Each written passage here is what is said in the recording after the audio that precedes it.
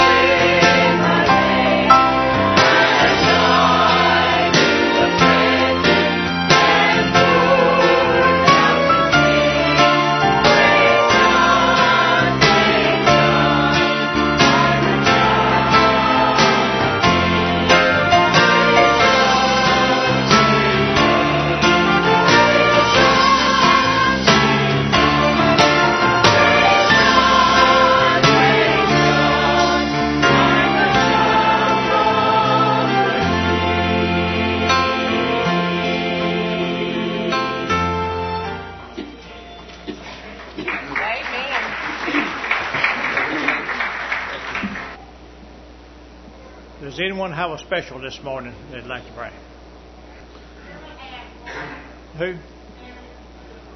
Emmett has one? Emmett, you just got volunteered. It says you be ready in season, something like that, or out of season. Well, I guess it got in season. Miss Francis hollered. She said something to me a while back about singing this song. Y'all pray for me as I sing, Learning to Lean. I'm learning to lean, learning to lean. I'm learning to lean on Jesus, finding more power than I'd ever dream. I'm learning to lean on Jesus.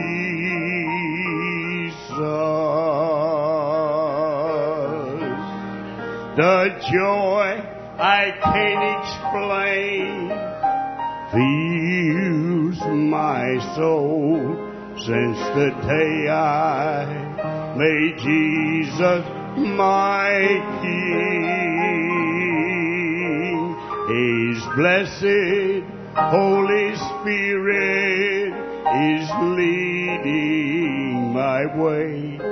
He is teaching and I'm learning to lean. I'm learning to lean, learning to lean. I'm learning to lean on Jesus, finding more power than I'd ever dream. I'm learning to lean on Jesus.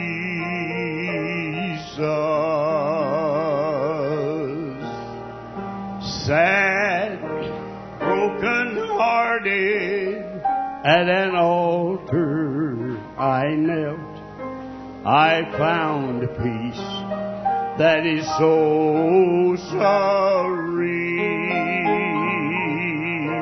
and all that He asks is a childlike trust and a heart that is learning to lean.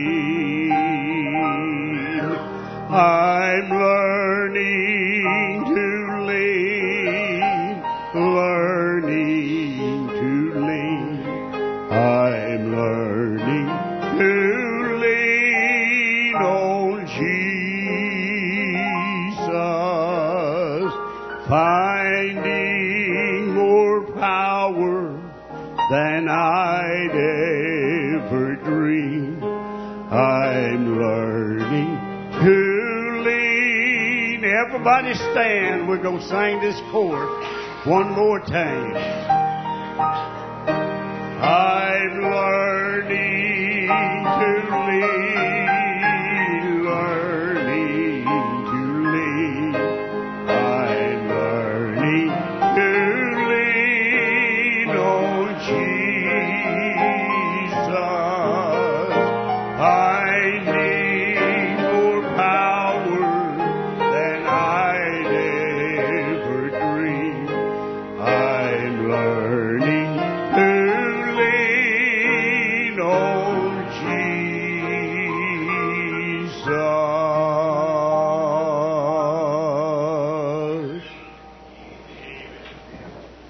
Thank you, Emmett, for that beautiful special there. This time, since our pastor's gone, we've invited Brother Trey Campbell here to fill in for him this morning.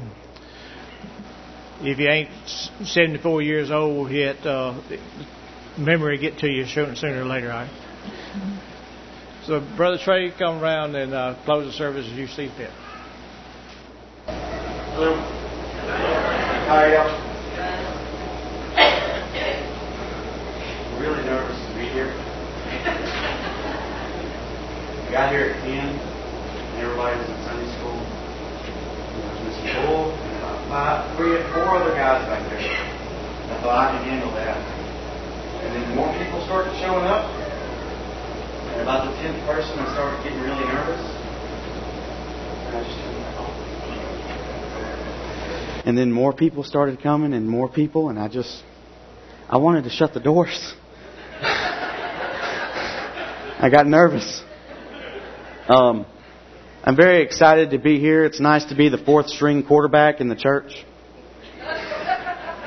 Well, your pastor's gone, and your associate pastor's gone, and Brother Michael's son-in-law is in revival, I think, so I'm what's left. But I'll take it. I'm very excited to be here. I think everybody knows me. A lot of people, y'all know me, and I don't know who you are. But for those of you that don't, I'm Trey Campbell. I'm from Calvary. I'm 20 years old, 2nd year seminary student, and I love to preach God's Word. And when I'm not preaching, I used to work at True Value, so I used to go to services and say, if you come to True Value, I'm the guy that's going to tell you we don't have it. But they got closed because we didn't have it. So now I work at Fred's across the street, and I'm still new. So now I'm the guy that if you come in and ask me where something is, I say, I don't know, let me go check. So this morning we're going to be in Romans chapter 1. Romans chapter 1 verses 16 and 17. Almost forgot where my text was. Romans 16 and 17. Give you a little bit of backstory for why I'm preaching this text. I love this text. This is one of my favorite sermons to preach. This passage, I got to go to New Orleans this year for the Super Bowl. I met with a bunch of churches from around the country. And what we do is, during the weekend of the Super Bowl, we meet in the town where it is. And we'll spend time fellowshipping, and we'll go out and we'll pass out Bibles and tracts to the people that are there. It's really neat because you get to expose the gospel to a lot of people that wouldn't normally ever get to be a part of it. So I'm there with my brother Joel and my best friend Dean and a guy from seminary. His name is Dustin. And Dustin's turned out to be a really good friend of mine. So we're there and we're in our little group and we're spread out in about a block. And me and Dustin are passing out Bibles and tracts. And what we do is we say, hey, would you like a souvenir from the Super Bowl? Because the John and Romans that we have, it has a football player on it. And it accidentally looked like a 49er this year and we didn't mean for it to. So we're passing out the Bibles and they'll say, if they say, yeah, I want one, what is it? Well, then we share with them the gospel. They have the highlighted verses of the Romans Road. So it's a chance to start up a conversation then. If they say yeah and they don't ask, well, they still have the gospel presented to them because they're eventually going to look at it. And sometimes they say no because there are a lot of other religious church groups there, like Westboro Baptist Church, that are screaming preachers. And a lot of them thought that we were the same people, so they didn't want anything to do with what we had. And that's to be expected. So Dustin and I are passing out the John and Romans, and this one woman, Dustin asked, would you like a souvenir of the Super Bowl? And she said, sure. And she kept on walking. She didn't ask about it. But anywhere from 5 to 10 minutes later, this woman comes back, and you can just see anger all over her face, and she said, you ought to be ashamed of yourself for wasting the paper to make these. You should be ashamed of yourself. And Dustin couldn't argue with her. I mean, what could you do? So he just took it back. And I walk over to him and I'm like, are you okay? Because you know that hurt him. And Dustin told me the only thing that came to my mind was this passage, Romans 1:16, for I am not ashamed of the gospel of Christ. So let's go ahead and let's read our text this morning. For I am not ashamed of the gospel of Christ, for it is the power of God unto salvation to everyone that believeth, to the Jew first and also to the Greek. For therein is the righteousness of God revealed from faith to faith, as it is written, the just shall live by faith. Please bow with me. God, thank you for allowing us to be here this morning, God. Thank you for giving me this opportunity to present your word. I just pray that you hide me behind your cross, God, and just give me the words to speak. I pray for everyone that's in this room this morning, for their spiritual being, for their physical being. May everyone here put aside the things of the world that are going on and just focus on the message that you've prepared. God, just give me the strength to speak your words. For us where we fail you, it's your name I pray. Amen. This morning I want us to talk about power. I fear that in today's society, most Christians, we feel like we don't have any power. We feel like everyone's persecuting us. We feel like we're not good enough. We feel like we just have no power. They're trying to take God out of our Constitution. They're trying to take God off of our money. They're trying to take God out of our schools. They're trying to do this to us, and they're trying to do that to us. And we feel powerless. And we see things like what happened this week with the Boston bombing and the Texas explosion, and we feel like we have no power. And I am here this morning to tell you that that's just not true at all. I don't know why we started feeling this way, but somewhere along the line, as Christians, we did. We feel like we have no power, but we do. We have power. We have God's power. And that's bigger and that's mightier than anything that we're going to come across in this world. This morning, I would like to very simply break these verses down phrase by phrase so that we can understand exactly what it means. I don't have any points. I don't have an outline. So just bear with me. I'm not going to be very long, I promise. First thing that Paul says is, "For I am not ashamed." Now, I wanted to get a better understanding of this word ashamed. And I couldn't find a dictionary, but I found a thesaurus. That's a joke. Well, it's true, but I meant it to be funny. I didn't have a dictionary, so I found a thesaurus. And some of the other words that mean the same thing as ashamed is to be embarrassed, to feel guilty, to be humiliated, to be disgusted, mortified, to hide something. And Paul is saying that he is not feeling that way. Those are words that you do not want to tie together with the gospel of Christ. And Paul is saying, I am not ashamed. I'm not embarrassed. I don't feel guilty about it. I'm not humiliated by it. I want people to know. For I am not ashamed of the gospel of Christ. What's the gospel of Christ? What's the gospel of Christ? It's good news. We should smile about it when we're talking about it.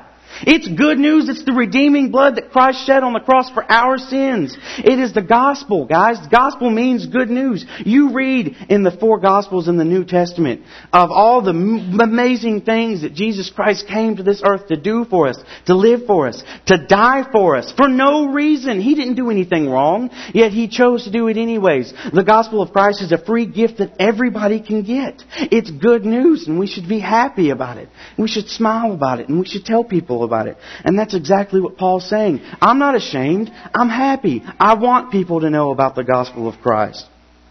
For I am not ashamed of the gospel of Christ, for it is the power of God. Let's talk about the power of God for a couple of minutes. Think about God's power. The power of God, the same power that God used to speak and bring the universe into existence. There was nothing before God spoke that day. And all of a sudden, stars and galaxies and asteroids and constellations and a whole bunch of other technical astrological things, all kinds of things God's created just by speaking. He made our world. We can't speak and worlds come into existence. We can't create worlds. We can tear worlds down with what we say. And we do a lot of times. But we can't speak and make a universe. The same power that God used to create man out of dirt and then breathe life into it. That's amazing. We can't do that. We can't make something inanimate animate by breathing into it. That's the power of God. The same power that God used to manifest Himself as flesh. God sent Himself down to be born of a virgin. And that's a big deal too. I don't know if you guys know this. I just recently found out virgins can't have babies. Virgins can't have babies. It's impossible. But our God is the God who makes impossible things possible. We often think that we have a grasp on reality. We think things are a certain way, and that's the way it's supposed to be. And our God, if you read in the Bible, is the God that likes to take what we think we know and show that we know nothing at all. God is the God who makes things possible. And God made Himself be born of that virgin and live a perfect sinless life, never do anything wrong, face the same temptations that we do every day and still overcome sin, and then die on a cross simply to pay for our sins. Not His own, our sins. That's the power of God. God is an amazing God. He's full of awesome power. For I am not ashamed of the gospel of Christ, for it is the power of God unto salvation to everyone that believeth. The gospel of Christ, that saving blood, that redeeming good news, it's meant to save us from something. Not in this life, but in the next. It's meant to save us from hell, meant to save us from ourselves. And it is to anyone that believeth. Paul goes on and adds, to the Jew first and also to the Greek. He's just simply trying to make a point. At this time, people thought the gospel of Christ was only for Jews. And Paul's saying, no, that's not true. God is a God of love, and the gospel of Christ is meant for anybody. To the Jews, to the Greeks, to the Gentiles, to the Samaritans, to the people that the rest of the world casts aside, it's trash. That's who the gospel is meant for. It's meant for everybody. Paul is not ashamed of what Christ has done for him. And if I understand this correctly, and if you take Scripture for what it says, this is saying that the gospel of Christ is the power of God. The gospel of Christ and the power of God is the same thing. So, what that means is once you accept the gospel of Christ, once you accept salvation, that free gift that Jesus freely gave to you, you then have the power of God. You have the power of God within you. The same power that God used to make universe and to make man and to make himself be born of a virgin and to overcome sin. You have that same power within you right now. You are not powerless no matter what our government or society or anybody else wants to say about it. You have the power of God once you accept salvation. We don't use it the same way. No, we've already established we can't speak and create universes. We can't breathe life into things that don't already have life. But we use it in other ways. We have the power of God. God has given us amazing abilities. Number one, God gives us this ability when we're fixing to do something that God knows is wrong, that God knows is going to hurt us or hurt the people around us and ultimately hurt our relationship with Him. He gives us what's called conviction. And that's simply a way for us to know, hey, what you're fixing to do is wrong. Don't do it. It's conviction, and it's an amazing ability that we possess. You have it when you're lost, but that's just leading you to Christ. Once you accept salvation, God uses it in a whole other way. You have the ability to stop what you're fixing to do is wrong. Conviction. We also have this ability called the power of joy. We have the ability to, in a dark, sin-filled world, still have hope, still be happy, still live a non-moping life. Especially with things that have gone on in this past week. We have this ability to be happy, to kind of look ahead. We have the ability to see what's going to come in the future and know that our God is going to come back for us. And He's going to reign in His new kingdom. And we're going to live forever with the one who created us. And that gives us this ability to be happy when most other people wouldn't be happy. You don't have that ability when you're lost. You have no hope. You're not going to be with the one who created you. But as a saved child of God, we do. That's a power that only God can give. Conviction is a power that only our God can give. And we also have another ability. We have our testimony. And you don't have a testimony unless you have God. It is a power that only God gives. See, the Word of God, it leads people to Christ all on its own. It doesn't need our help.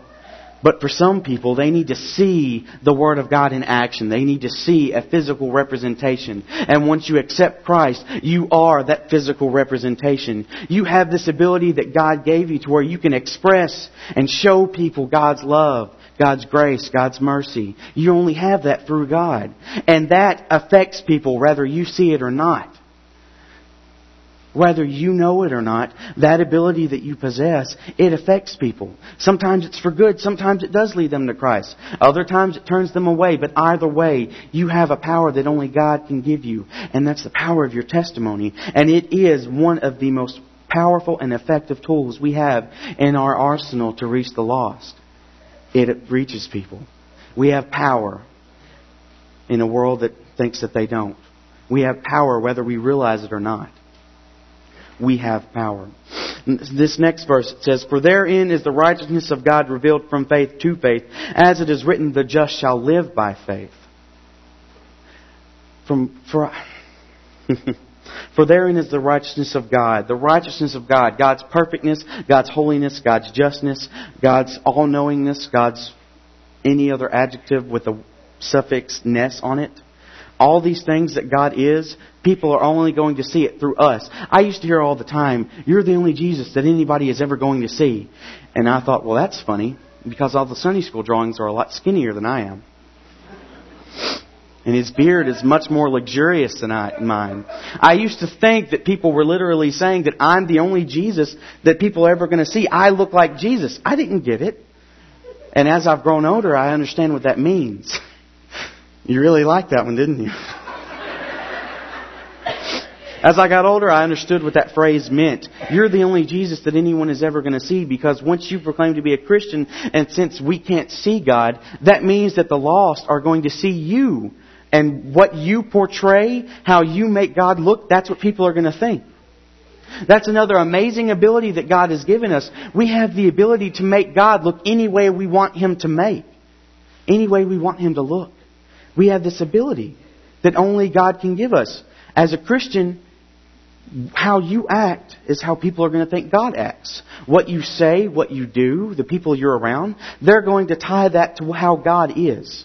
And to quote a very famous movie, with great power comes great responsibility. This power that God gives us, He freely gives it to us, yes. But with it comes responsibility. And you have the ability to make God look however you want Him to. So let's dig further into this. This mostly applies to younger people, but it definitely can apply to older people. If you're a Christian, you say that you're a Christian. And we live in a small town, okay? So if you say something, watch it, because by the end of the day, everybody's going to know it. If you proclaim to be something, everybody in this town is going to know what you're proclaiming to be. So you're a Christian and you live in Hamburg. Everybody knows that you're a Christian. Everybody knows that you are one of God's children. Yet, you like to be on the party scene. You're a partying kind of guy. You're a Christian, yes, but you like to go around and you like to hang around with people that you ought not be seen with. And drink things that you ought not be drinking. And smoke things that you ought not be smoking. And engage in things that you ought not be engaged in until you're married.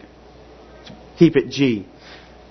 The lost people of this town are going to see you, and they're going to think one of three things.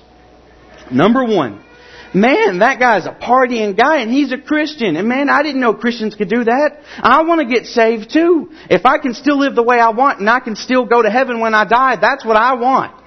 They're going to accept Jesus Christ under false pretenses. They're not going to understand it. They're not going to truly be saved, and they're going to die and go to hell one day. Option number two. Man, that guy's a partying guy, but he's a Christian. Well, he's just as good as I am. I don't need God. I can do whatever I want and it's still going to be okay. They're going to never accept Christ and they're going to die and go to hell. Number three. That guy's a Christian, but he's at this party. I know what Christians are. And this isn't them. He's a hypocrite. He's a phony. I don't want anything to do with his God, with his religion, with his church, because I don't like hypocrites. And they're going to die, and they're going to go to hell.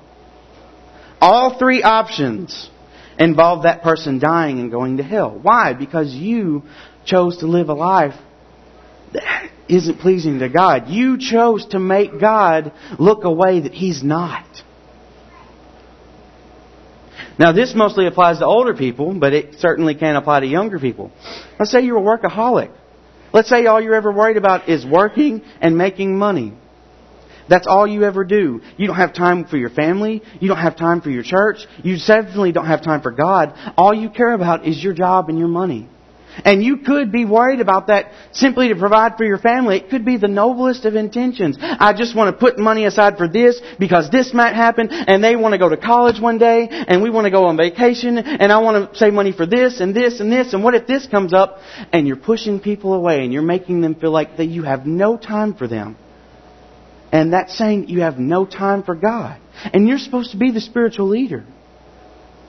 If you're a man, your wife can only do so much. But ultimately, you're the one that's supposed to be leading your house, pleasing to God.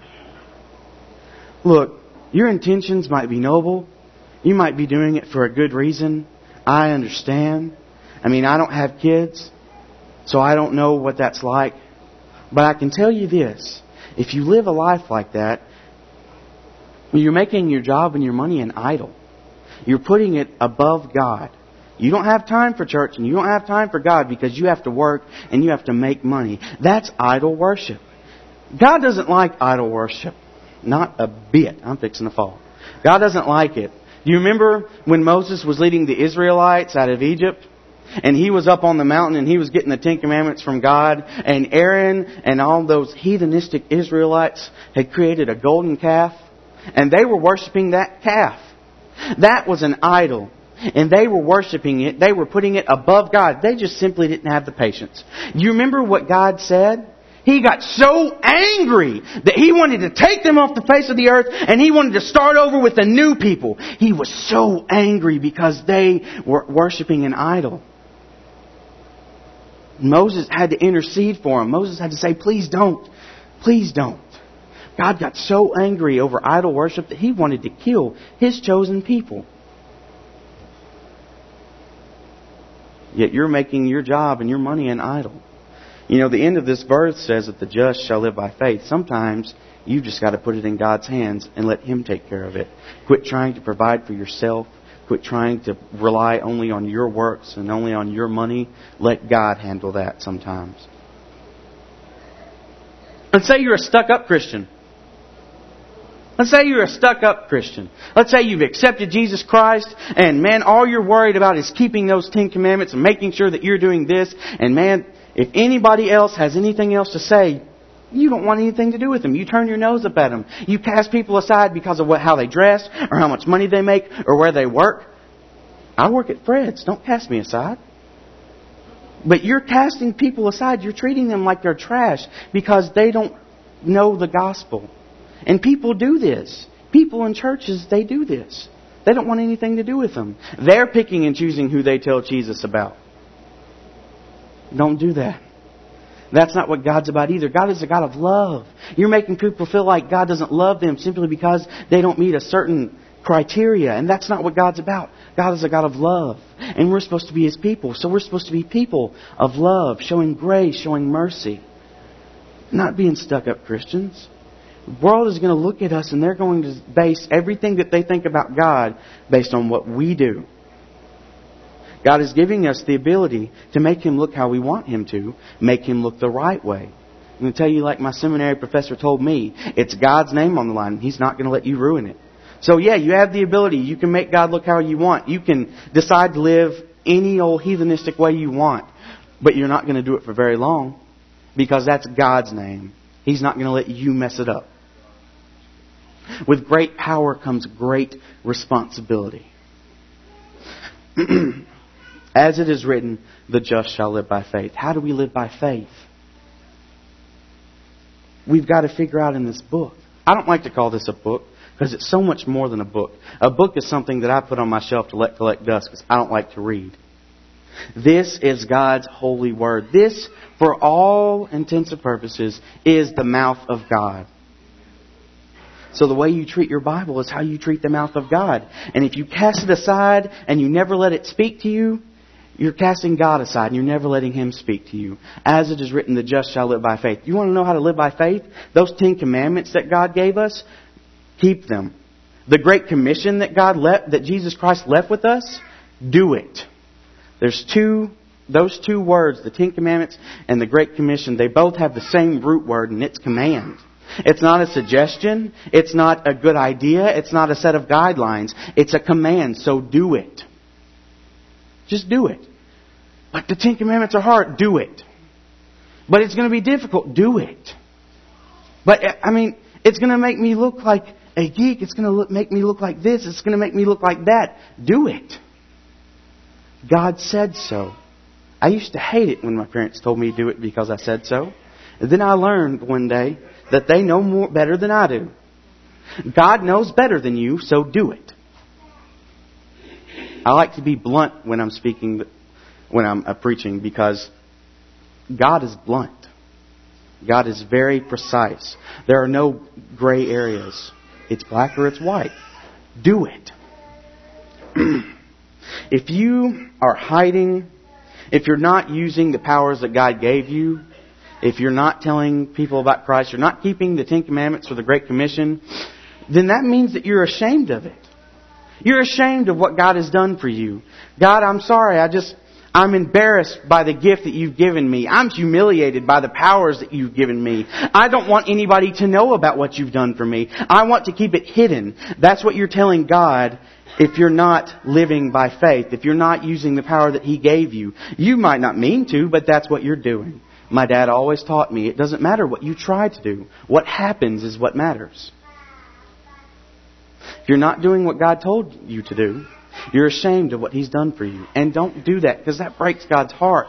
I honestly believe that God gets His heart broken by us, by His people. By the way we live our lives, by the way we take advantage of Him, the way we never bother to tell Him thank you, yet in a time of crisis, we're either begging Him for His help or we're angry at Him for not helping. Don't be ashamed. Don't be ashamed of what He's done for you. We celebrate Easter Sunday one Sunday a year. I think that's stupid. I think we ought to celebrate Easter Sunday every day of the year. Don't be ashamed of what He's done for you. And if you don't know Christ, it's not too late. You might think it is. But again, you're looking at things in your reality and you're not looking at things in God's reality. God's reality is whatever He says it is. And He says, while you still have time, it's not too late. While you're still on earth, it's not too late. Accept what He's done for you. Admit that you're a sinner because you know that you are. You know that you have a past and a closet full of sins that you don't want anybody to know about. I don't need to tell you you're a sinner. You know that you are. Believe that Jesus Christ is the only way to heaven because He is. He is the only way. Believe that He died for you because He did. That's proven in history books. That's a fact.